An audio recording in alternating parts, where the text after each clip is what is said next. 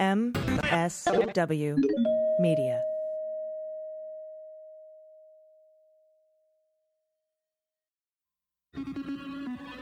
News with swearing.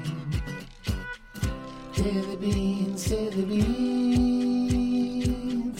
Daily beans, daily beans. Hello and welcome to the Daily Beans for Monday, November 30th, 2020. Today, Martha McSally goes bye-bye.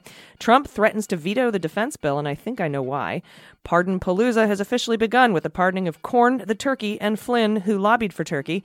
Carter Page sues the FBI and the Department of Justice. That's hilarious. Trump loses all the recounts he paid for, along with nearly all of his post-election garbage lawsuits.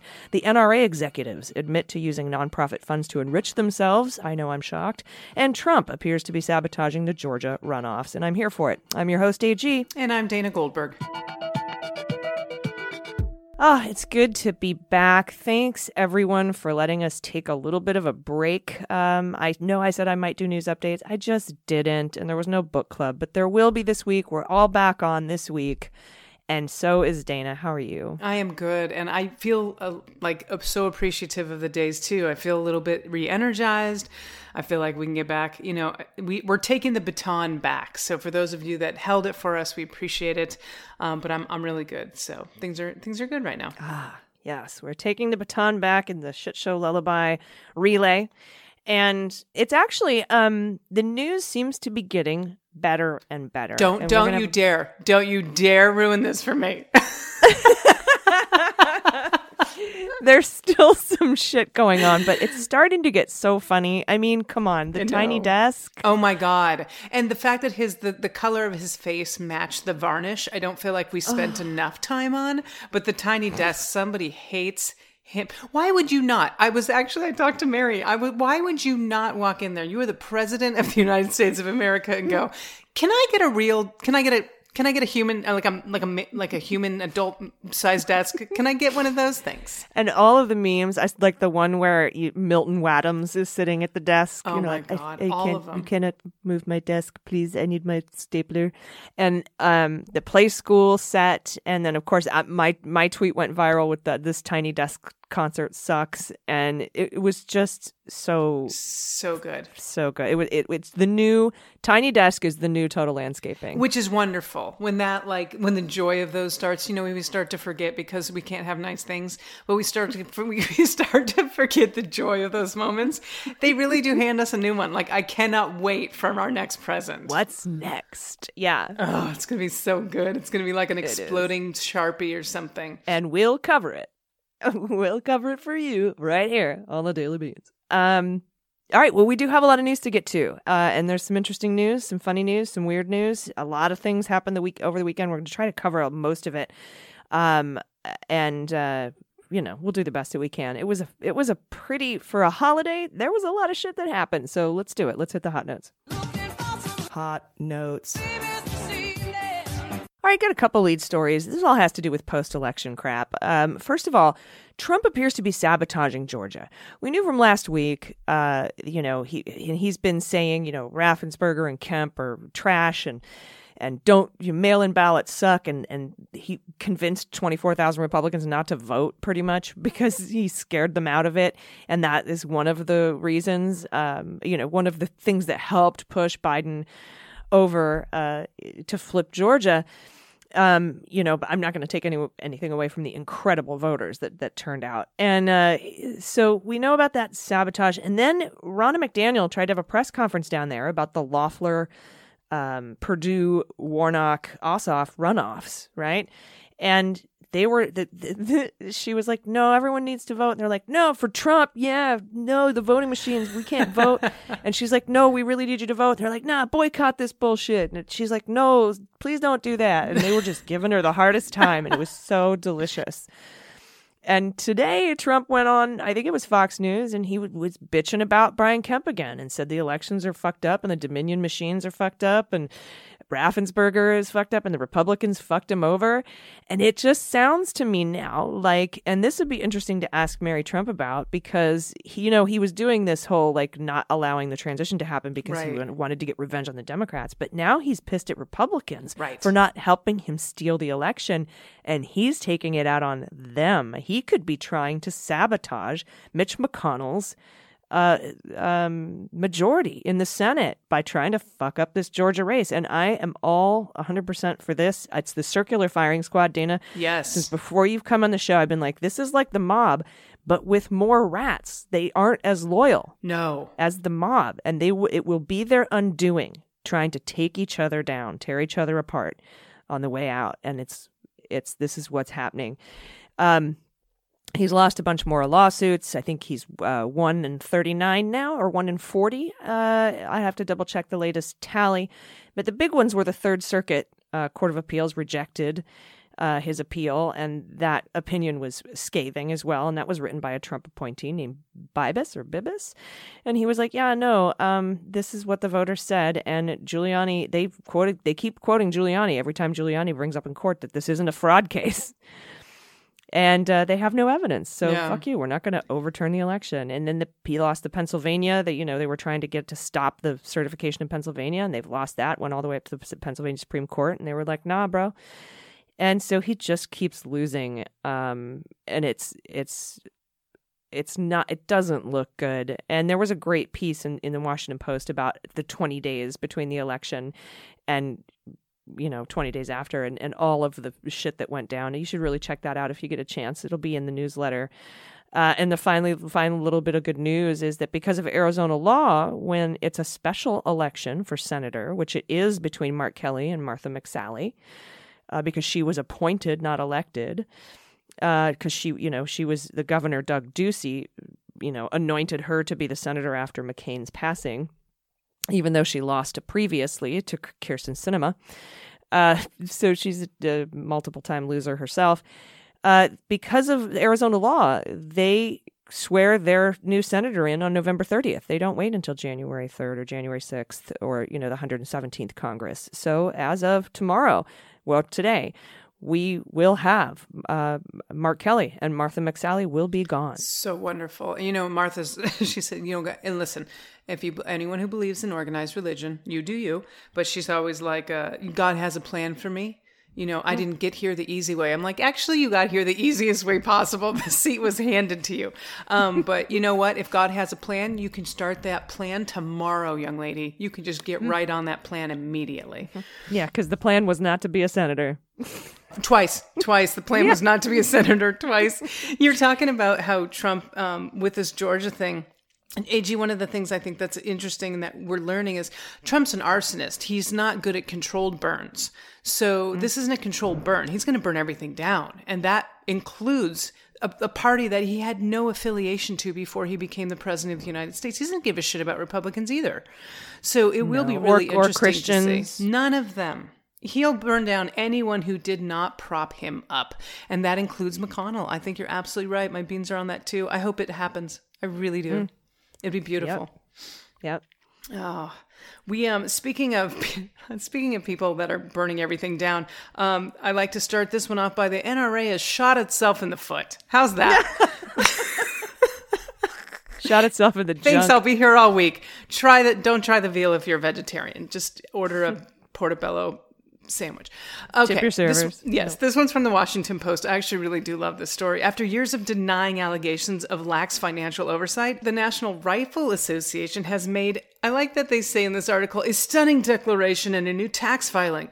Current and former executives used the nonprofit group's money for personal benefit and enrichment. Now, the only people that this is a stunning declaration to are the people that think the NRA is a good organization. None of us are surprised by this.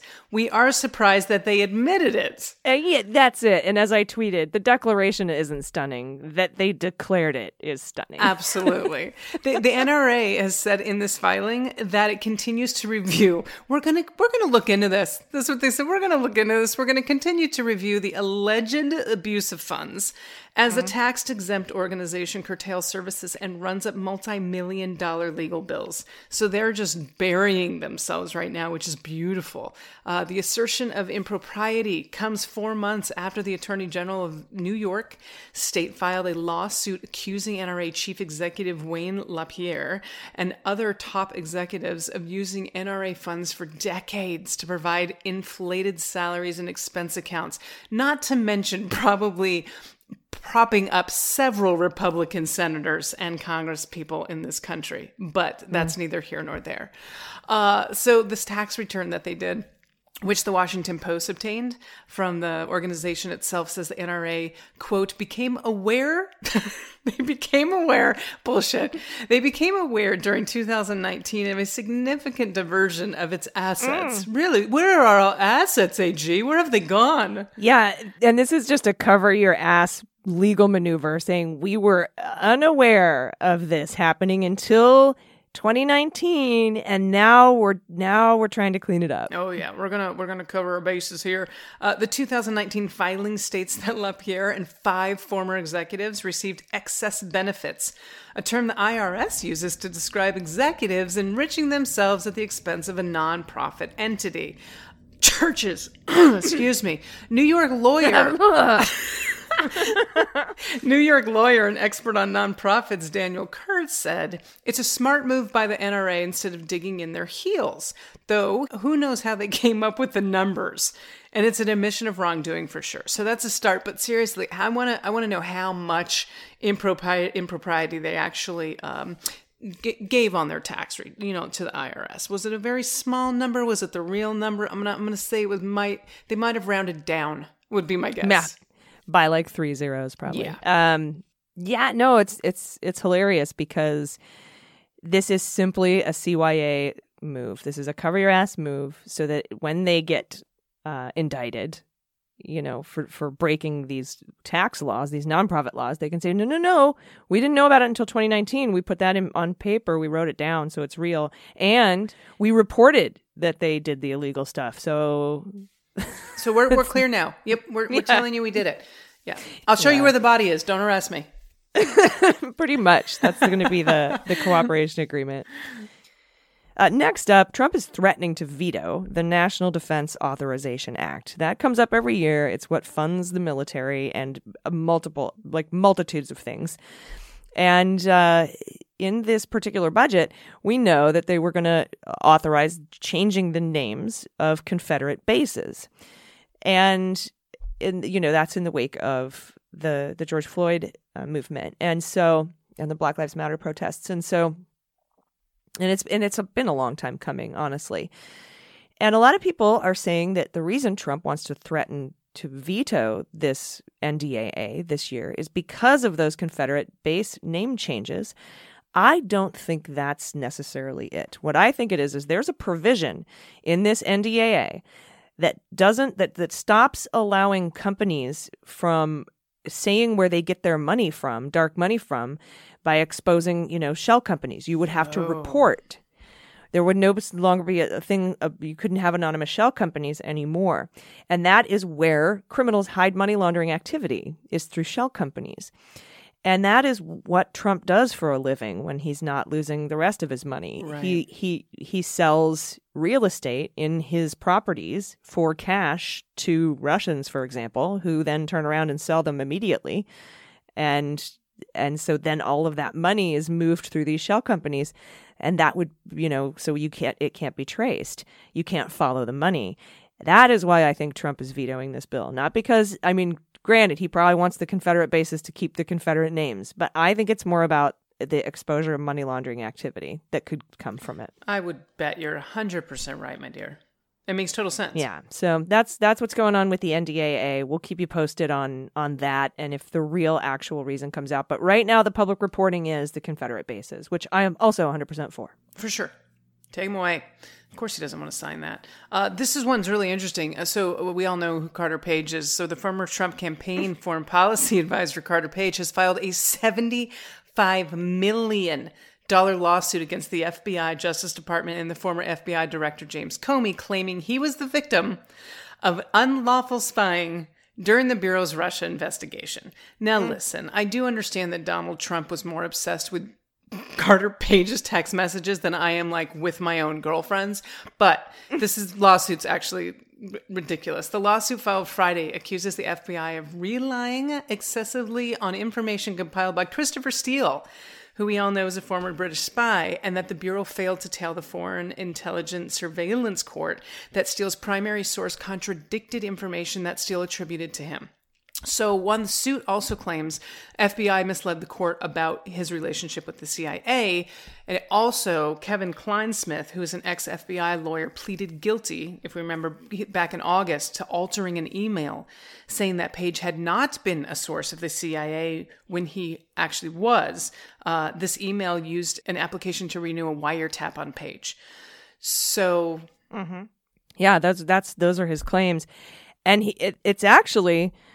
not as bad a lawsuit as, say, something Sidney Powell or Rudy Giuliani would file, because the Inspector General Horowitz did find 17 errors with that FISA application. Right. And it was Rosenstein who signed off on them. But, he is and has been arrested and questioned for hanging out with Russian spies. And some of the Russian spies he was conspiring with back in 2010, 2011 are in jail, and the rest are on the lam. He's a known Russian asset. That's not in question. But, if he wants to try to sue the FBI for saying the FISA was illegally obtained on him, he has every right to.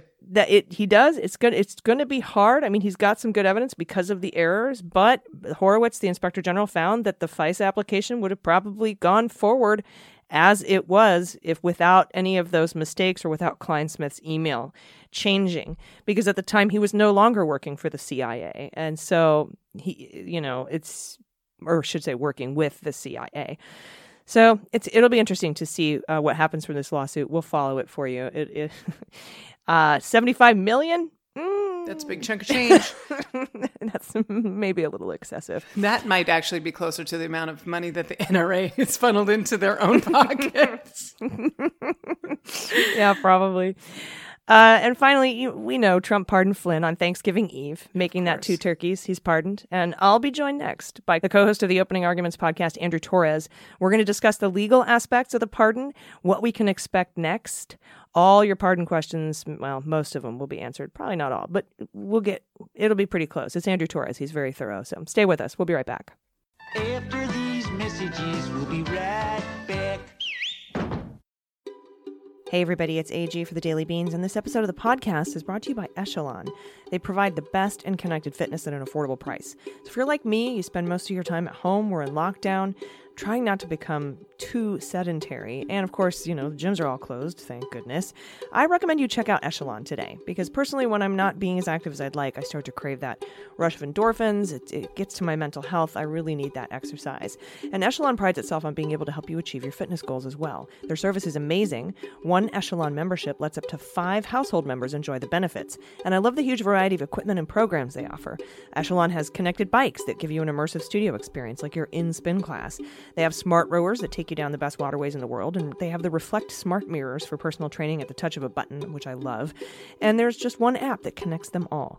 Echelon United provides access to all content through Echelon's products, and they have thousands of on-demand classes with 30-plus accredited world-class trainers, and they have guest and celebrity pop-in instructors as well. You can work out with the Echelon community, too, so you can inspire each other for a little competition, climb the leaderboards. Echelon has been featured in Women's Health and Cosmo, Time, People.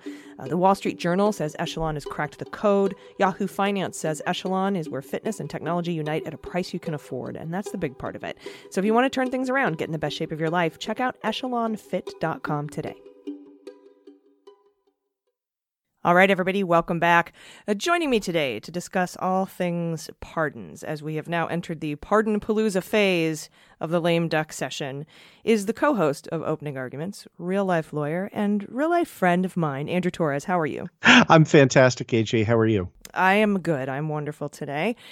Let's kick this off because there seems to be a lot of confusion about pardons and corrupt pardons and challenging pardons. And there's a few things that everyone seems to be very joyous about. And one of those things is that apparently by accepting a pardon, that means it's an admission of guilt. And so can you tell me about that? And also, who cares? The second half of your question is really the best part of this question, right? Because to the extent that this aphorism means anything, it definitely falls into the who cares category. So, super quickly, the reason people are saying that you have to accept a pardon, which is true, and that acceptance of a pardon is acceptance of guilt, dates back to a 1915 Supreme Court case, right, called Burdick versus United States. And essentially what the Burdick case and subsequent cases we're trying to resolve is, does receiving a presidential pardon wipe out all of the guilt that came with that offense for which you were being pardoned, right? So in other words, when you're applying for a security clearance, when you're listing on a bar application, right? Do you have to list, oh, I murdered 3 people, but I got pardoned for that? Or can you just ixnay on the erder may, right? And this is where the language comes from, that getting a pardon wipes out the consequences of the crime, right? But it does not wipe out the imputation that comes from the fact that, right, like, you're still a murderer. You accepted the pardon. And it's led to some what you might consider high-profile corner cases where people who are conscientious objectors that wish to maintain their innocence have very consciously refused to accept a pardon, right? And one of the most prominent instances of refusing to accept a pardon, and if you think that the centrists talking about healing America now were bad, right? Like, it was floated in the 19th century that Jefferson Davis should apply for a presidential pardon after the end of the Civil War, right? And the post-Civil War Congress was like, yeah, we don't think we would permit. They didn't grant legislative amnesty, right? And so people were saying, no, you should apply, and we'll get a conciliatory president in there, and he'll grant you a pardon. And Jefferson Davis said, it has been said that I should apply to the United States for pardon, but repentance must precede the right of pardon, and I have not repented. Remembering as it must all of which has been suffered, all of which has been lost, disappointed hopes and crushed aspirations. Yet I deliberately say, if it were to do over again, I would do just as I did in 1861. Right. So, okay. Right. You've got that's kind of the old timey view of, philosophically, is it important to maintain your innocence? That's all well and good, but like Donald Trump and his cronies don't care about that, right? Like, so yes, you have to accept a pardon. Yes, accepting a pardon carries with it an imputation of guilt, in the sense that Michael Flynn was a scumbag pre-pardon. He's a scumbag post-pardon. So I don't really see, it's not like it triggers some kind of magic proceedings, right? Like it is, you can refuse. And there have been folks who have said, I will not voluntarily place this pardon forward, right? Like I won't advance it. If the president can issue me one, but I'm going to continue to, serve in civil disobedience or things like that. So that's what that means. It does not mean, anything beyond that in terms of, like keeping Donald Trump out of the Hall of Presidents later on if he gets convicted of something or if he accepts a pardon. So I think who cares is absolutely the right question to ask there. Yeah, and I can't understand why go through all this for a sentence that would have been less than 6 months probably. And the only thing that I can keep thinking of is because Trump's pardon is self-serving. Yes. This is, I've talked about this on the show, but I spent hundreds of hours of my time and firm time writing an amicus brief in the Flynn case, saying, and I don't regret that time spent at all, right? Because the point of the amicus brief was to say that after you, Michael Flynn, have twice confessed to making false statements to the Department of Justice in open court, freely and voluntarily, that no, just because, you have buddies at the highest levels of power, they don't get to pull the strings, overrule the line prosecutors, and move to dismiss that case and thereby exonerate you, right? And thereby say, this should never have been brought in the first place. It was never about making Flynn spend any time in prison. It was about vindicating the rule of law. And, and we've done that. And the people who think Michael Flynn's a hero, like that wouldn't have changed if he'd have done 6 months or 1 day or, times. Well, there was no time served because he's never set foot in a prison, but right. That wasn't going to change. No. Right. And, speaking of scumbags, criminal scumbags, now, another thing that people are seemingly excited about is that apparently accepting a pardon means you can't take the fifth.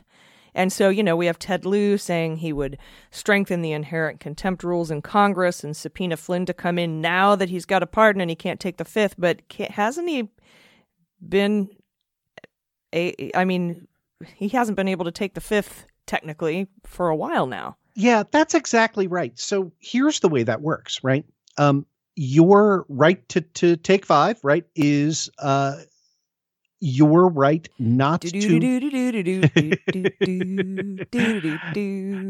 incriminate yourself, right? And to incriminate yourself, there must be a potential criminal liability to which you could be subjected, right? And so a long-standing prosecutorial tactic when witnesses plead the Fifth Amendment is to grant them immunity in connection with the thing that they would say that their testimony might otherwise lead them to incriminate themselves, right? Okay, so like if Flynn wanted to come in and testify about violating the Foreign Agents Registration Act. Yep. With the Turkey stuff or whatever.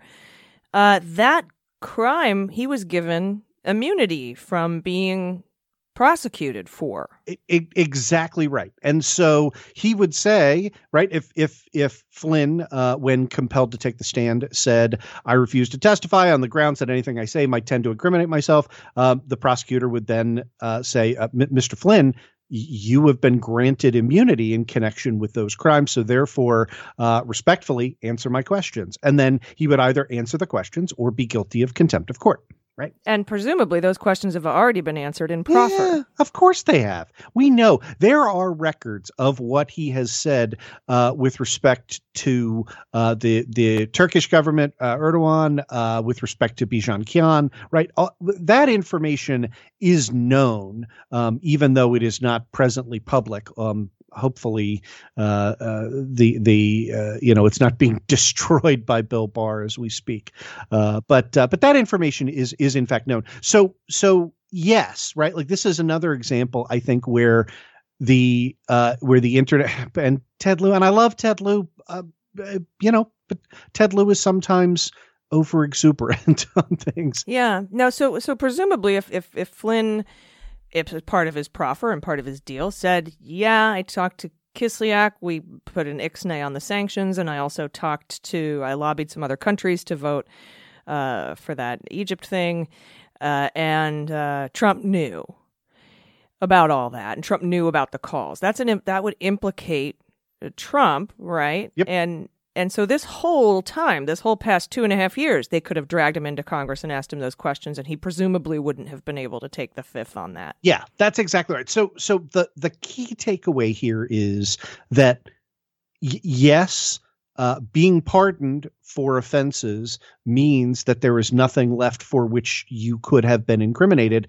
But in the Flynn case, he had a plea deal that already wiped out most of his exposure to most of the questions that might be asked. Now, is there a potential kind of corner case on specifically, for example, related to Michael Flynn Jr.? There might be, but I have to say, the likelihood that DOJ was going to go after that, it was already vanishingly low. right? Like, so, yeah, he got a tiny bit more Fifth Amendment protection in crimes that the people, Ted Lieu tweeting about this don't care about. Like the core stuff, Flynn's relation to Trump, he was already not subject, right? You can't incriminate yourself more than having pled guilty to a thing, right? Right. Right. Oh, That's twice. the way to think about it. And also, I mean, I guess the only thing really that makes a difference there is not the pardon, at the timing of the pardon, it's the timing of when Trump leaves office, because presumably, if you bring Flynn in after January 20th, 2021, and he takes the fifth when he's not allowed to, and you hold him in contempt, or he lies, then you've got a Section 18, 1001, Title 18, 1001. You've got a lying to Congress charge, and that's happened post-pardon, and which leads me to my next question. This isn't a pardon for future crimes, correct? Yeah, that's not a thing. That's the purge, right? Like you can't prospectively authorize people to commit crimes. That would be a fun society to live in, but it's not the one that we live in. So yeah. Now that's not explicitly explained in the Constitution. Is it just assumed? So let's talk about. And I think part of the reason why all of these sort of corner questions come up is because this is an area that's not well litigated, and it's not well litigated, right? Because Richard Nixon didn't abuse the presidential pardoning power, right? Like, this is something where norms really have kept us in check, even in the most corruptive administrations, excepting now, right? So all of this comes from a single dependent clause in a run-on sentence that is Article 2, Section 2 of the Constitution, which says the president, and hopefully you can hear the capitals in my voice as I read this, right, shall have the power to grant reprieves and pardons for offenses against the United States, except in cases of impeachment, right? And that's it, right? Like, and so to figure out, like the Constitution doesn't define what a pardon is, doesn't define what a reprieve is, right? So you really have to go back and look at the word grant, yeah, right, for that matter, any of that, right? So, but it does specify, yeah, it must be an offense against the United States, right? And so, linguistically, the tense of the language suggests that it is present and past, but not future. Yeah, because I have it in my head. I have a scenario in my head where he does commit a crime after Trump leaves office and is brought on charges, and he tries to pass his pardon off as, covering that as well. And I guess that is when that would be litigated. I don't think it ever has. But I do want to talk more about litigating pardons and challenging pardons. But I need to take a quick break. Will you stick around with me? Of course. All right. We'll be right back. Hey everybody, it's AG for the Daily Beans. As a listener of the podcast, you know how much I love the Podcats. Bruce Willis and Boobs, they are absolutely the best cats ever. But I do not love their litter box. It stinks, it's bad, and everyone who has cats knows, unless you're gone nose blind to it, which you might have. But you can smell the cat boxes. You have to clean them up, you have to cover up the smell, it's a battle. And that's why I love Pretty Litter. I just started using this. It's this kitty litter, it's reinvented. It's amazing. Unlike traditional litter, Pretty Litter super light crystals trap odor and they release moisture, so it results in dry, low-maintenance litter that doesn't smell. You cannot smell it. And Pretty Litter is virtually dust-free because it's manufactured with a specialized de-dusting process. Less dust, no fuss. Pretty Litter arrives safely at my door in a small, lightweight bag, so I don't have to go to the store. It lasts up to a month. Now that I get litter bags auto-shipped, I don't have to deal, again, with the trips to the store, which is wonderful. And shipping is free. But above all else, here's why Pretty Litter is the parent's hero. It's a health indicator. It's like mood litter. Pretty Litter monitors my cat's health by changing colors when it detects potential underlying issues. You will not find that innovation in conventional litter. So now, Bruce Willis and Boobs can have the best litter ever, and I can have peace of mind too. So get the world's smartest litter without leaving home by visiting prettylitter.com and using promo code DailyBeans. You'll get 20% off your first order. That's prettylitter.com, promo code DailyBeans for 20% off. Again, prettylitter.com, promo code DailyBeans. All right, everybody, welcome back. We're talking to Andrew Torrez, co-host of the Opening Arguments podcast, real-life lawyer, friend of mine, and we're talking about pardons. Pardonpalooza has begun.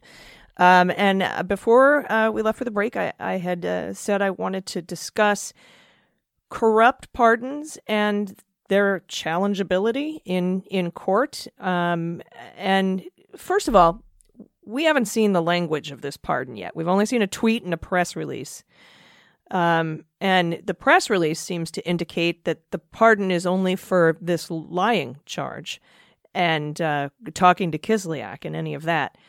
But we don't know the actual language of the pardon, and that's going to come in handy a little bit later. But can corrupt pardons be challenged in court? That's the main question. And first of all, is Flynn going to need leave of court to use his pardon in the Sullivan matter, for example?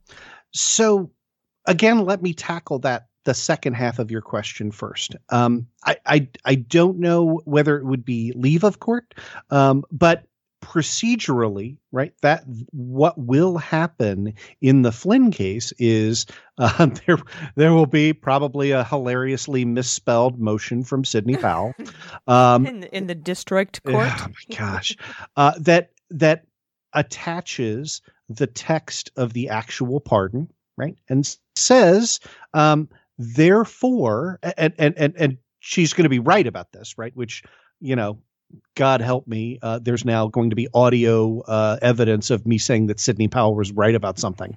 But it's going to say, and again, I'm not trying to help Sidney Powell practice law, but like unless she's, well, let me not even give the unless. She may not know to do this.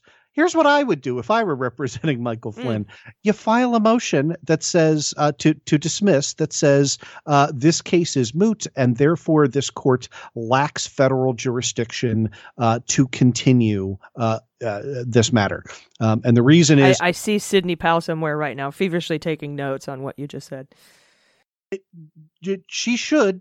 Because it's right, because once you have been pardoned for an offense, right, there's nothing left for the court to do, right, because you don't have a case in controversy, because the thing that I mentioned at the start of this episode, right, which at the start of this interview, which was that all of the consequences of your criminal act have been expunged, right, and the thing that we have that is the defining characteristic of our federal court system is that they don't resolve and issue advisory opinions, right? Like there must be relief. There's got to be a thing that they can do for you as a person in order for that case to go forward. And right. And there's now not a thing that they can do. There's nothing they can do for you. There's nothing they can do against you. Therefore, doesn't matter, like if it leaves everything up in the air or indeterminate, this isn't a live case in controversy anymore. And so an Article III court, like Judge Emmett Sullivan of the U.S. District Court for the District of Columbia, like no longer has the constitutional power to maintain that case. That's what they're going to do. So Sullivan couldn't say, I don't accept your pardon. I believe it's unconstitutional, and give an argument as to why and continue on with sentencing. He wouldn't be able to do that. Well, to the contrary, what it means is that Sullivan has to look at, right, because this is an argument that says you do not have the power to go forward anymore. Well, you have to be convinced that that's correct. So totally obvious example. Suppose someone writes, Trump pardoned me on a napkin, right? And they submit, right? And it's a total forgery, right? Like, well, obviously the court would have to look at the substance of the pardon and see, like, is this a forgery? Is this pardon? Does this cover the offense for which this person is presently in my courtroom? Now, I do not mean to suggest that I think that inquiry is likely to go kind of beyond those sort of bare ministerial procedural steps. But it's not true to say, right? Like, I mean, you and I had this conversation. It's not true to say that there's no inquiry, right? Like that there's no mechanism. The problem is that when you start to look at like the history of pardons, even pardons that seem obviously procured by fraud or like obviously a terrible idea, antithetical to the fundamental underpinnings of the republic. I went back and I looked at Federalist number 74, when, Alexander Hamilton was sort of laying out like, what does it mean when we say that the president has the power to pardon people? And they talked about the framers in the Federalist Papers talked about a competing proposal that said, okay, the president should have the power to pardon anybody unless they've committed treason. And if they've committed treason, then it needs like the advice and consent of the Senate or something like that, right? Like there should be some kind of other trigger mechanism. And Federalist 74 says, no, we want the president to be able to pardon people who are guilty of treason. So, is that it sort of harkens back to Judge Sullivan looking at Michael Flynn and saying, you arguably sold out your country, which I think Judge Sullivan is correct on that one. But at the end of the day, I think I don't know of a single case in which a pardon has ever been overturned because it was corruptly procured, and I think that that those efforts are not likely to prevail. But those, it's not to say that it's improper to make the argument, right? And here's my question about that, because I'm sitting here thinking about how to challenge this pardon. I don't know that the pardon is challengeable, but perhaps the pardoning is challengeable. Meaning, for example, we know that Trump fired Comey, and we know that that Robert Mueller found that to be obstruction of justice. And, even though Trump has the Article 2 powers to fire the FBI director for any reason he wants, he can't do it for corrupt purposes. The president's powers do not allow for them to be wielded for corrupt purposes. So, if we're getting back to the Flynn pardon, I suppose perhaps a future, Department of Justice prosecutor could file an obstruction of justice charge against Trump and include this pardon as obstruction of justice. But that wouldn't negate the pardon. It wouldn't make Flynn back on the hook for the crimes. Do you know what I mean? It would be, that he shouldn't suffer that, I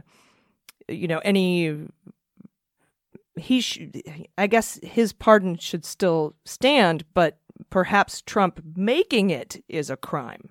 And so I agree with that. And I would add where I think it's an even better fit.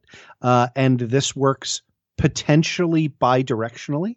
And with respect to Flynn, it would depend upon the language of the pardon itself, which, some White House staffer is drafting as we speak. Yeah, let's get into that, because if I mentioned this earlier, because if the language of the pardon is just for, the 1001 charges, or the counterintelligence investigation into Flynn, then a future Department of Justice prosecutor could file FARA charges against Flynn, and they could possibly file charges that would probably bring back up the Bijan-Kian case, and then they could also probably file charges against Flynn's son. There was a whole kidnapping plot. I don't know how far that went, or if it's a chargeable crime that would hold up on appeal. But if those things aren't, if that pardon doesn't say full pardon for everything he's done since he was born until today, then presumably those charges could be brought. Yeah, that's right. And an additional charge, the one to which I was alluding, is 18 U.S.C. 201B, which is the federal bribery statute, which is bidirectional. And it says that it is a crime for an individual, here, Michael Flynn, to directly or indirectly corruptly give, offer, or promise anything of value to any public official in exchange for the with the intent to influence any official act. Right. So his silence would be that thing of value. Absolutely. And by the way, election law is replete that thing of value does not mean, right? We've talked about this money all the way back to all the way back to Mueller, to Stormy Daniels, right? Like getting someone's silence during your reelection, right, is 100% a thing of value, right? And so it runs the other way, right? It is a crime. The B2, it's crime being a public official to directly or indirectly demand, seek, receive, accept, or agree to receive or accept anything of value from anybody else in exchange for being influenced in the performance of any official act. So, yeah, 100%. All of these things that are, this is sort of like the co-optation of the word collusion, right? Like these things that we think of as being obstruction crimes, and they are also, in the case of Donald Trump, very likely bribery crimes. And I want to bracket this a little bit by saying the Supreme Court's case in McDonnell, right? That was Bob McDonnell, governor of Virginia, who, he and his wife got wined and dined by pharma execs and other. I mean, and this was like 80s villain level corruption, right? Like, the wife got mink coats and Bob McDonnell got like driven around in a Lamborghini and stuff like that, right? Like, I mean, the truly like sack of money with a dollar sign on it level corruption. The reason that case overturned McDonnell's conviction 9-0 at the Supreme Court, but the reason they overturned that was because they had difficulty accepting that entree, right? That introducing scumbags around to other scumbags was performance of an official act, right? Like it wasn't the thing of value. It wasn't even the corrupt intent. It was Bob McDonnell went to the Supreme Court and was like, I introduce scumbags around all the time. That's like part of the job, right? Here, the official act is super easy to demonstrate, right? It was. Yeah, but so was the accepting the campaign finance violation, accepting a thing of value or soliciting a thing of value by Don Jr. in the June 2016 Trump Tower meeting. I still don't understand why he wasn't indicted for that. So, and I will tell you, and again, intent too dumb to crime. That's exactly right. That it was intent. Yeah. And so here, like you cannot say that you would have a difficulty bringing an intent charge against either Trump or Flynn in connection with this. Like that's not going to be a challenge. I am expecting the language of the pardon to be a blanket pardon, which means any crime he's committed in the past would be moot. Yep. That's kind of what I'm expecting. Although I am still very curious if Trump can be charged. Yeah. Now, that brings us to our final question. Can Trump pardon himself? And here, I hate to throw sort of more cold water on everyone. I think this is not even a close call. I think Donald Trump very clearly can himself. I'm going to give a couple of the reasons for this. I did an entire episode of OA on this a couple of years ago. I mean, that's how long we've been dealing with a crime syndicate in the White House. But episode 90 of Opening Arguments is like an hour on this. So if you want the full argument, you can go listen to that. But here's the multiple lines of evidence that I think support the idea that Donald Trump can pardon himself. The first goes back to the text of the Constitution, right? I read that out to you. It's got, he can issue a capital P pardon. Well, what the hell is that? To figure out what a capital P pardon is, you look at our common law history from England, and it derives from the monarchical power to grant pardons and reprieves. And nobody told the king that like the king couldn't pardon himself. Like what you did when the king tried to pardon himself was behead him, right? There was not a legal remedy against the king for doing that, right? Like there was a practical remedy. Somebody had joked that the reason that Trump wanted to have a space force was because guillotines need gravity to work. I think that fits in nicely, right? And no, I should say, speaking as a lawyer, but not in a legal capacity, and not as a lawyer for this podcast. Like we're talking about a hypothetical. We're not a call to action here. We're just saying historically, when presidents, when chief executives abused their pardon power, there was a much more direct remedy. There is also the language in Federalist 74, right? Which if I went to a more specific part of my, I would quote like humanity and good policy conspire to dictate that the benign prerogative of pardoning should be as little as possible fettered. again, was that intended to let a president get away with his own misdoings? Probably not, but there's no mechanism that says you can't. And then the third line, which in my view is what makes this dispositive, is that the same presidential pardon power derived from the Constitution for federal offenses is mimicked at the state and local level, right? So a governor may pardon anyone within his jurisdiction, her jurisdiction, for offenses against the state, right? For state level crimes. And mayors, I did not know this until I did the research, can pardon people for municipal offenses, I guess like traffic tickets or something, right? And there have been, again, two. So we're not dealing with a constellation of data points, but there have been two governors that have pardoned themselves in again, both in the 19th century. And there have been mayoral self-pardons. I've been unable to dig into the two gubernatorial self-pardons were never challenged, right? There is no precedent. Yep. Well, I mean, again, there's precedent in the sense that this was done pursuant to the same legal authority and was accepted at the time. And the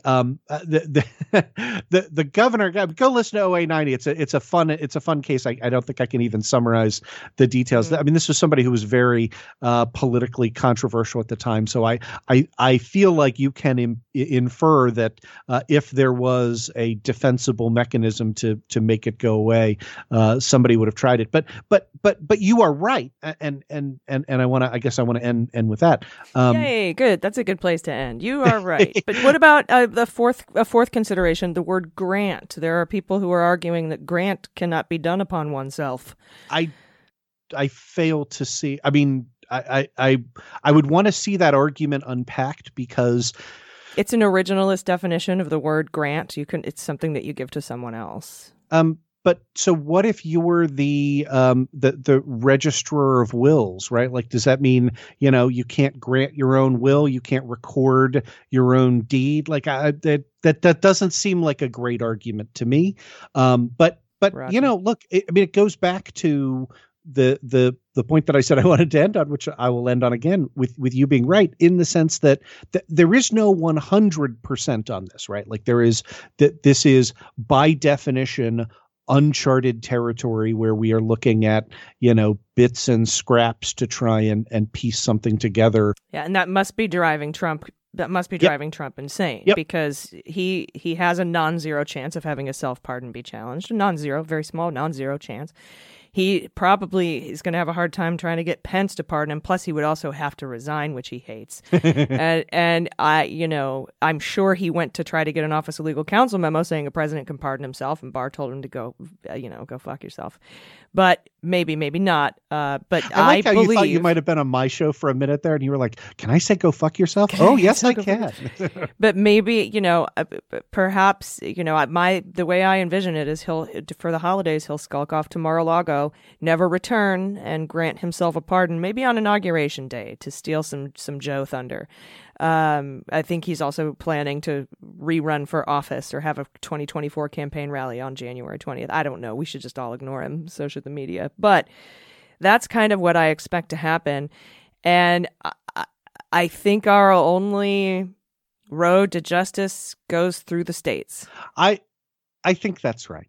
But I do want to add again, it can be challenged with you being correct that I think it has to drive Trump crazy to know that there is a non-zero chance that if he executes that maneuver, that somebody might come after him for federal crimes anyway. And I don't know, like the one thing, and I hope they do. I hope obviously. They do. Yeah. But the one thing, if you're looking for a silver lining, is that in the entirety of Donald Trump's miserable life, he has always surrounded himself with the most sycophantic of lawyers. Right? I did a long show on how Trump destroyed the USFL.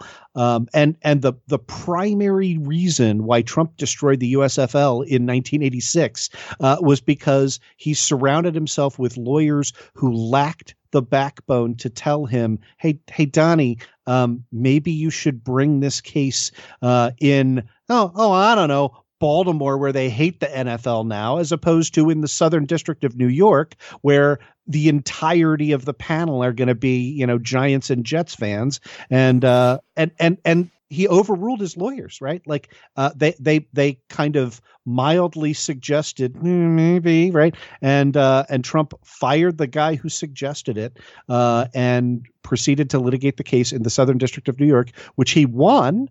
And then won $1 in nominal damages, which was trebled to $3. This is a pattern of him. Here's somebody who just fired Sidney Powell for being insufficiently loyal or insufficiently competent or whatever, right? Like it is entirely possible that he's just continued to spin around the room and point his finger until Jay Sekulow is like, yes, Mr. President, you can pardon yourself and there's nothing anybody can do about it ever. I don't know. Who knows? We will find out. Thank you. Will find out. Thank you so much, and we'll follow it. Thank you so much for coming on and explaining those things to us. I appreciate it. Everybody check out the Opening Arguments podcast. You will not be sorry. Andrew Torrez, thanks for the time today. Oh, thank you so much for having me on. It's always a blast. All right, everybody, stick around. We'll be right back with the good news and Dana Goldberg, so stay with us. Hey, everybody, it's AG for the Daily Beans, and this portion of the podcast is brought to you by Helix Sleep. They make the most comfortable mattress in the universe. As you've heard Joelle and Mandy and Jordan and me rave about these mattresses. And I've had trouble sleeping the last 4 years. I thought it was because of the anxiety from the administration and the news, but also I had a garbage mattress, and that all changed because of Helix Sleep. They understand you're unique, and they customize the mattress to fit you in the way you sleep best.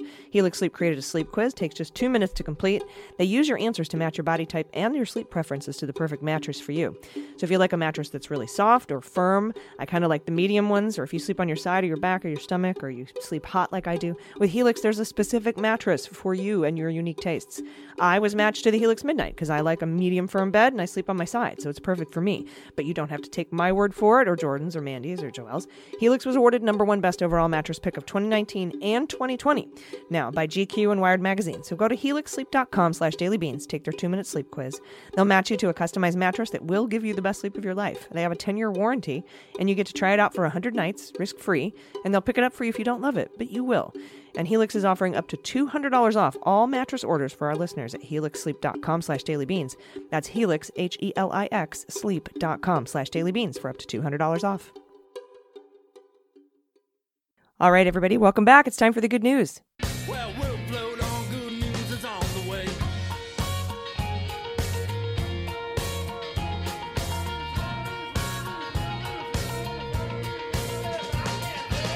So Biden has announced his communications team. First and foremost, it is all women. All women. All women. And you know how well we communicate. Yes, that is what we do. Secondly, I had tweeted on November 22nd that my dream press secretary would be Jen Psaki. And lo and behold, today Biden has announced Jen Psaki as the next press secretary. And I'm very, very, very excited about that. But it doesn't stop there. Kate Bedingfield will lead the press team. Neera Tanden will be the first woman of color to oversee the Office of Management and Budget, OMB. Those are the people that were trying to hide the reappropriations of the Ukraine funds that Trump was impeached about. Now we've got Neera Tanden heading up the OMB. Cecilia Rouse will be the first woman of color to chair the 3-member Council of Economic Advisors. Karine Jean-Pierre will be the principal deputy press secretary. Pili Tobar will be the deputy White House communications director. Elizabeth Alexander will be leading the East Wing communications team. That's Dr. Jill Biden. This is just amazing. All the communications posts filled by women. And as we know, the director of national intelligence, responsible for oversight of the communications between the 17 intelligence agencies, also a woman. Just brilliant. I'm amazed. And I love it. Love it. So those are the good news fantasy cabinet appointments or administration appointments that I wanted to share. Let's head over to the good news. Dana, why don't you kick us off with our first good news story? I would love to. Kicking us off is Tina, pronouns she and her. I was single, living alone, and lonely at the beginning of the quarantine. An extrovert alone in her house is a scary thing. In May, I started on dating apps to have someone to talk to. I started dating a girl who was nice, but not someone for long term. I expected to break it off when things became a little more normal. But since it hasn't, I am continuing the relationship. I know they are starting to feel like it's more serious. But I just wanted quarantine companionship, including a photo of my other quarantine companionship, the puppy, cattle dog Shih Tzu mix, beautiful. I brought home in March with my older dog this week on a trip to play in the snow. That is quite the cat. I'm so confused. Yeah, that's a picture of a cat, Tina. Maybe. Should we tell Tina, someone lied to you? That puppy is a kitty. Maybe our vast staff of people at the Mueller She Wrote Enterprises, that giant staff, maybe they have the wrong photo here. Yes, huge. Well, I still love this, and I love that you took. You know what? Quarantine companionship is super important, so I think it's fantastic. Yep, 100%. Thank you for that. Good confession. I love it. Next up, we've got Felicity, pronouns. Can we, before you move on, I do want to, Tina, I just want to talk about the pineapple and the lava lamp that are on your table, your side table in this picture. If this is indeed your house. If this is indeed your house, there's a who knows, because this probably isn't even your cat, but there's a pineapple and a lava lamp in the background, and that is fabulous. Continue, AG. And a gargoyle. And yes, there's a lot going on. I love it. And a guitar. I like Tina's house. Yeah. Yeah. And your cat dog. Okay. If that is in fact. We'll get a correction on this. So submit a correction. Next up, facility. No, facility.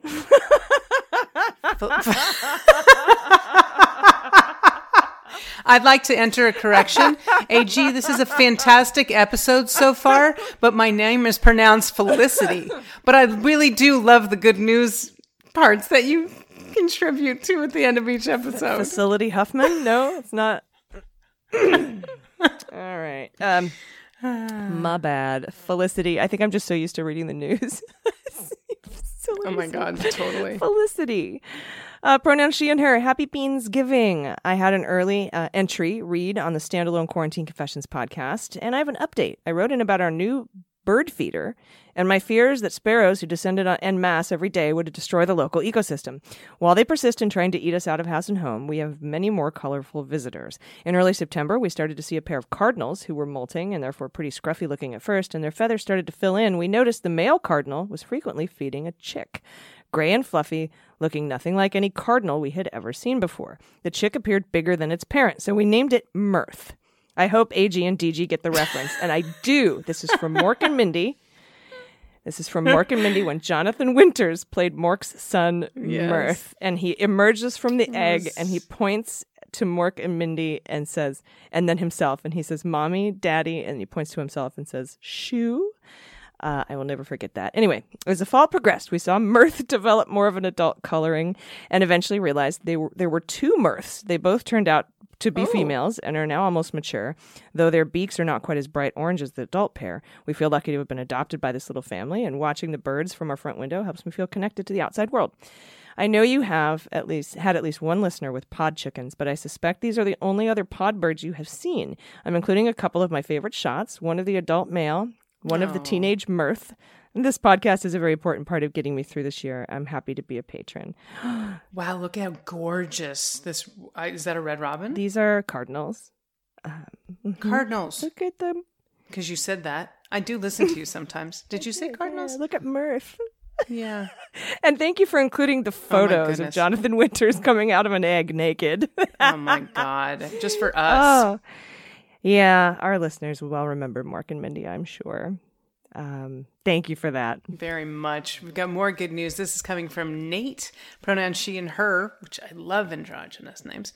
Hello, Beans team. I hope you are all able to enjoy some measure of the Thanksgiving holiday and are safe. I'm the gal who shared a confession recently about trolling the Trump voter fraud hotline. And when I saw the beautiful episode titled Hunter Biden's Etch-a-Sketch, I screamed and I couldn't stop giggling all day. I'm so glad you enjoyed that story. Now, to my good news. I'm a delivery driver for a freight company. Think semis instead of vans. And in June, I had to make the hard choice to switch to companies after an incident on the road, which I was not at fault for. The company wanted to put me in a part-time position without driving for an unknown length of time and drop my pay all the way to their base pay, which was a difference of almost $9 an hour because of how long I'd been there. That's fucked up. I was terrified of trying to find new work, both because of COVID and how uncertain the job market is, and because I'm a trans woman. But my new job is working out much better than I even hoped. It's the same job with better hours as just $1 less per hour than where I was. My bosses are great, and I even got a positive review from an elderly customer who called me the polite young lady who delivered my furniture. I never thought I'd actually enjoy going to work, or as I call it, simping for capitalism. Nice. For pod tax, I have all 3 of my fur children who accompany my son everywhere. Cola, great name. Cola, just because it's spelled Kolah. A lot of people are like, Dana, you've never heard of Cola. Cola, the 6-year-old mutt with the most beautiful eyes I've ever seen on a dog. Alice, the 8-year-old 80-pound lab pit mix, who wants you to know that she's absolutely a lapdog, and the distinguished older gentleman, Edward, my 14-year rescue cat and best friend. Oh, look at Edward. Edward. Oh my God, look at The eyes. seriously, Alice is beautiful. Alice is beautiful. The eyes. You're not lying. No. Those are some great eyes on that dog. I love that, Nate. Thank you so much for this. I just, anyone that can enjoy what they're doing for work and also to be fully accepted as who you are and validated is just beautiful. So I'm so glad you had that experience, and thank you for sharing it with us. That brings me a lot of joy. Yeah, that's so incredible. I was choking up at that part right there. Next up from Adam, pronouns he and him. Not facility, but Adam. My mom, a 69-year-old lymphoma survivor, has been making masks and posting them in Ziploc bags at the grocery store and Dollar General. Oh, cool. In her small Vermont community. Cool. I love Vermont. Since the beginning of the pandemic, she's given away more than 3,500 handmade reusable masks. Wow, handmade 3,500. Vermont, a Ducharme. I love it. That's incredible. She's and look, here she too. is. She's arms are folded like I'm a boss. That's right. That's right. Mm-hmm. That's wonderful. Thank you for that, Adam. Oh, we got more good news. This is from Renee, pronoun she and her. Just wanted to share that I am thankful for my mother. She's my best friend and until recently my sister resistor. She's in the hospital with COVID. She caught it on election day. We discussed whether I should work. She was adamant that I do my duty. I'm majority inspector of elections. She said that duty was more important than we are as individuals. Hopefully she will be coming home this week. I hope so too, Renee. I'm sharing a video of my mom speaking against kids in cages. She was born in France in 1923. She was a political prisoner of the Reich at age 19. She knows the trauma of being separated from a parent. She and I went to countless rallies at our complicit PA, U.S. Congressman's office. The first time we went, she cried when we got home, thanked me for taking her, said her mother would be so proud. Enjoy the video of my hero and my best friend. I've also attached a picture of my pup, Tebow. He's a standard poodle, which is wearing a plastic covering bag. I think that was made out of maybe a bag that says count every vote, which is actually this story though. What an incredible matriarchy they've got going on is. In that family. I also get super emotional about people that had to in any way be involved with the Reich. And just mothers and daughters and grandmothers. Yeah. And like there's this movie called Spanglish about the relationships between mothers and daughters, and God, that floors me every time. Yeah. Wow. And standard poodles, by the way, smart dogs. And thank you for this video. We'll share this with your permission on in the newsletter. God, born in France, spoke against the Reich. Incredible. Finally, coming up here from Katie, pronouns she and her. Hi there, I live in Salt Lake City, but I'm originally from Tempe, Arizona. I spent a lot of time there, Katie. I've been waiting for some good news to share, and I finally have some. I found out I was pregnant in March with my first child. Since then, my husband and I have been living in a semi-strict quarantine for the last 8 to 9 months. I'm 38 weeks. You are going to pop. I feel like I've gone through so much of this journey alone because my husband hasn't been allowed to come with me to any of my doctor's appointments. Oh, he's missed out on so much of this experience, and I felt bad that he had to hear everything secondhand. But today, he was finally allowed to come. He got to meet our doctor, see our baby on the ultrasound machine, and hear her heartbeat for the very first time. It's such a normal thing, but it meant the world to me. Afterward, I asked him if finally being able to see her made it feel more real that we're about to be parents. And he said, no, I've always felt like she was on her way, and I can't wait to meet her. Oh, now I'm going to cry. I know, me too. Thanks for being a constant bright spot in our day. Wishing you safe and happy holidays. Attached is a picture of our 12-year-old pound pup looking guilty in my pregnancy pillow. Yep, look at. Oh, my goodness. Very guilty. That dog. Yep. Oh, the dog's like, I'm the baby. No, AG, I do have a question. And Katie, I love the story, and you sound like you have a fantastic baby daddy, which is wonderful. I'm assuming, and if anyone else is going through this in COVID, I would demand that I could FaceTime my significant other, my partner, my husband, my wife during this time. I wonder if they allow that. It's just one of my internal thoughts, so people don't have to necessarily go through this alone. I don't know. Be interesting to find out if the hospitals would allow it. Yeah, that would be interesting to know. Oh, what incredible good news stories. Good stuff today. That was a nice palate cleanser for our episode back. Thank you. Yes, thank you for sending them in. If you have any, please go to dailybeanspod.com and click on contact. That is where you can send your confessions, your corrections, your good news stories, whether they're personal or political. And I don't know why I'm talking like Ira Glass right now. But seriously, send us your stuff. Send us your photos. We'll figure out that first photo debacle. That's not a dog. That's a cat. And I don't know if she has a pineapple and a lava lamp. We'll find out.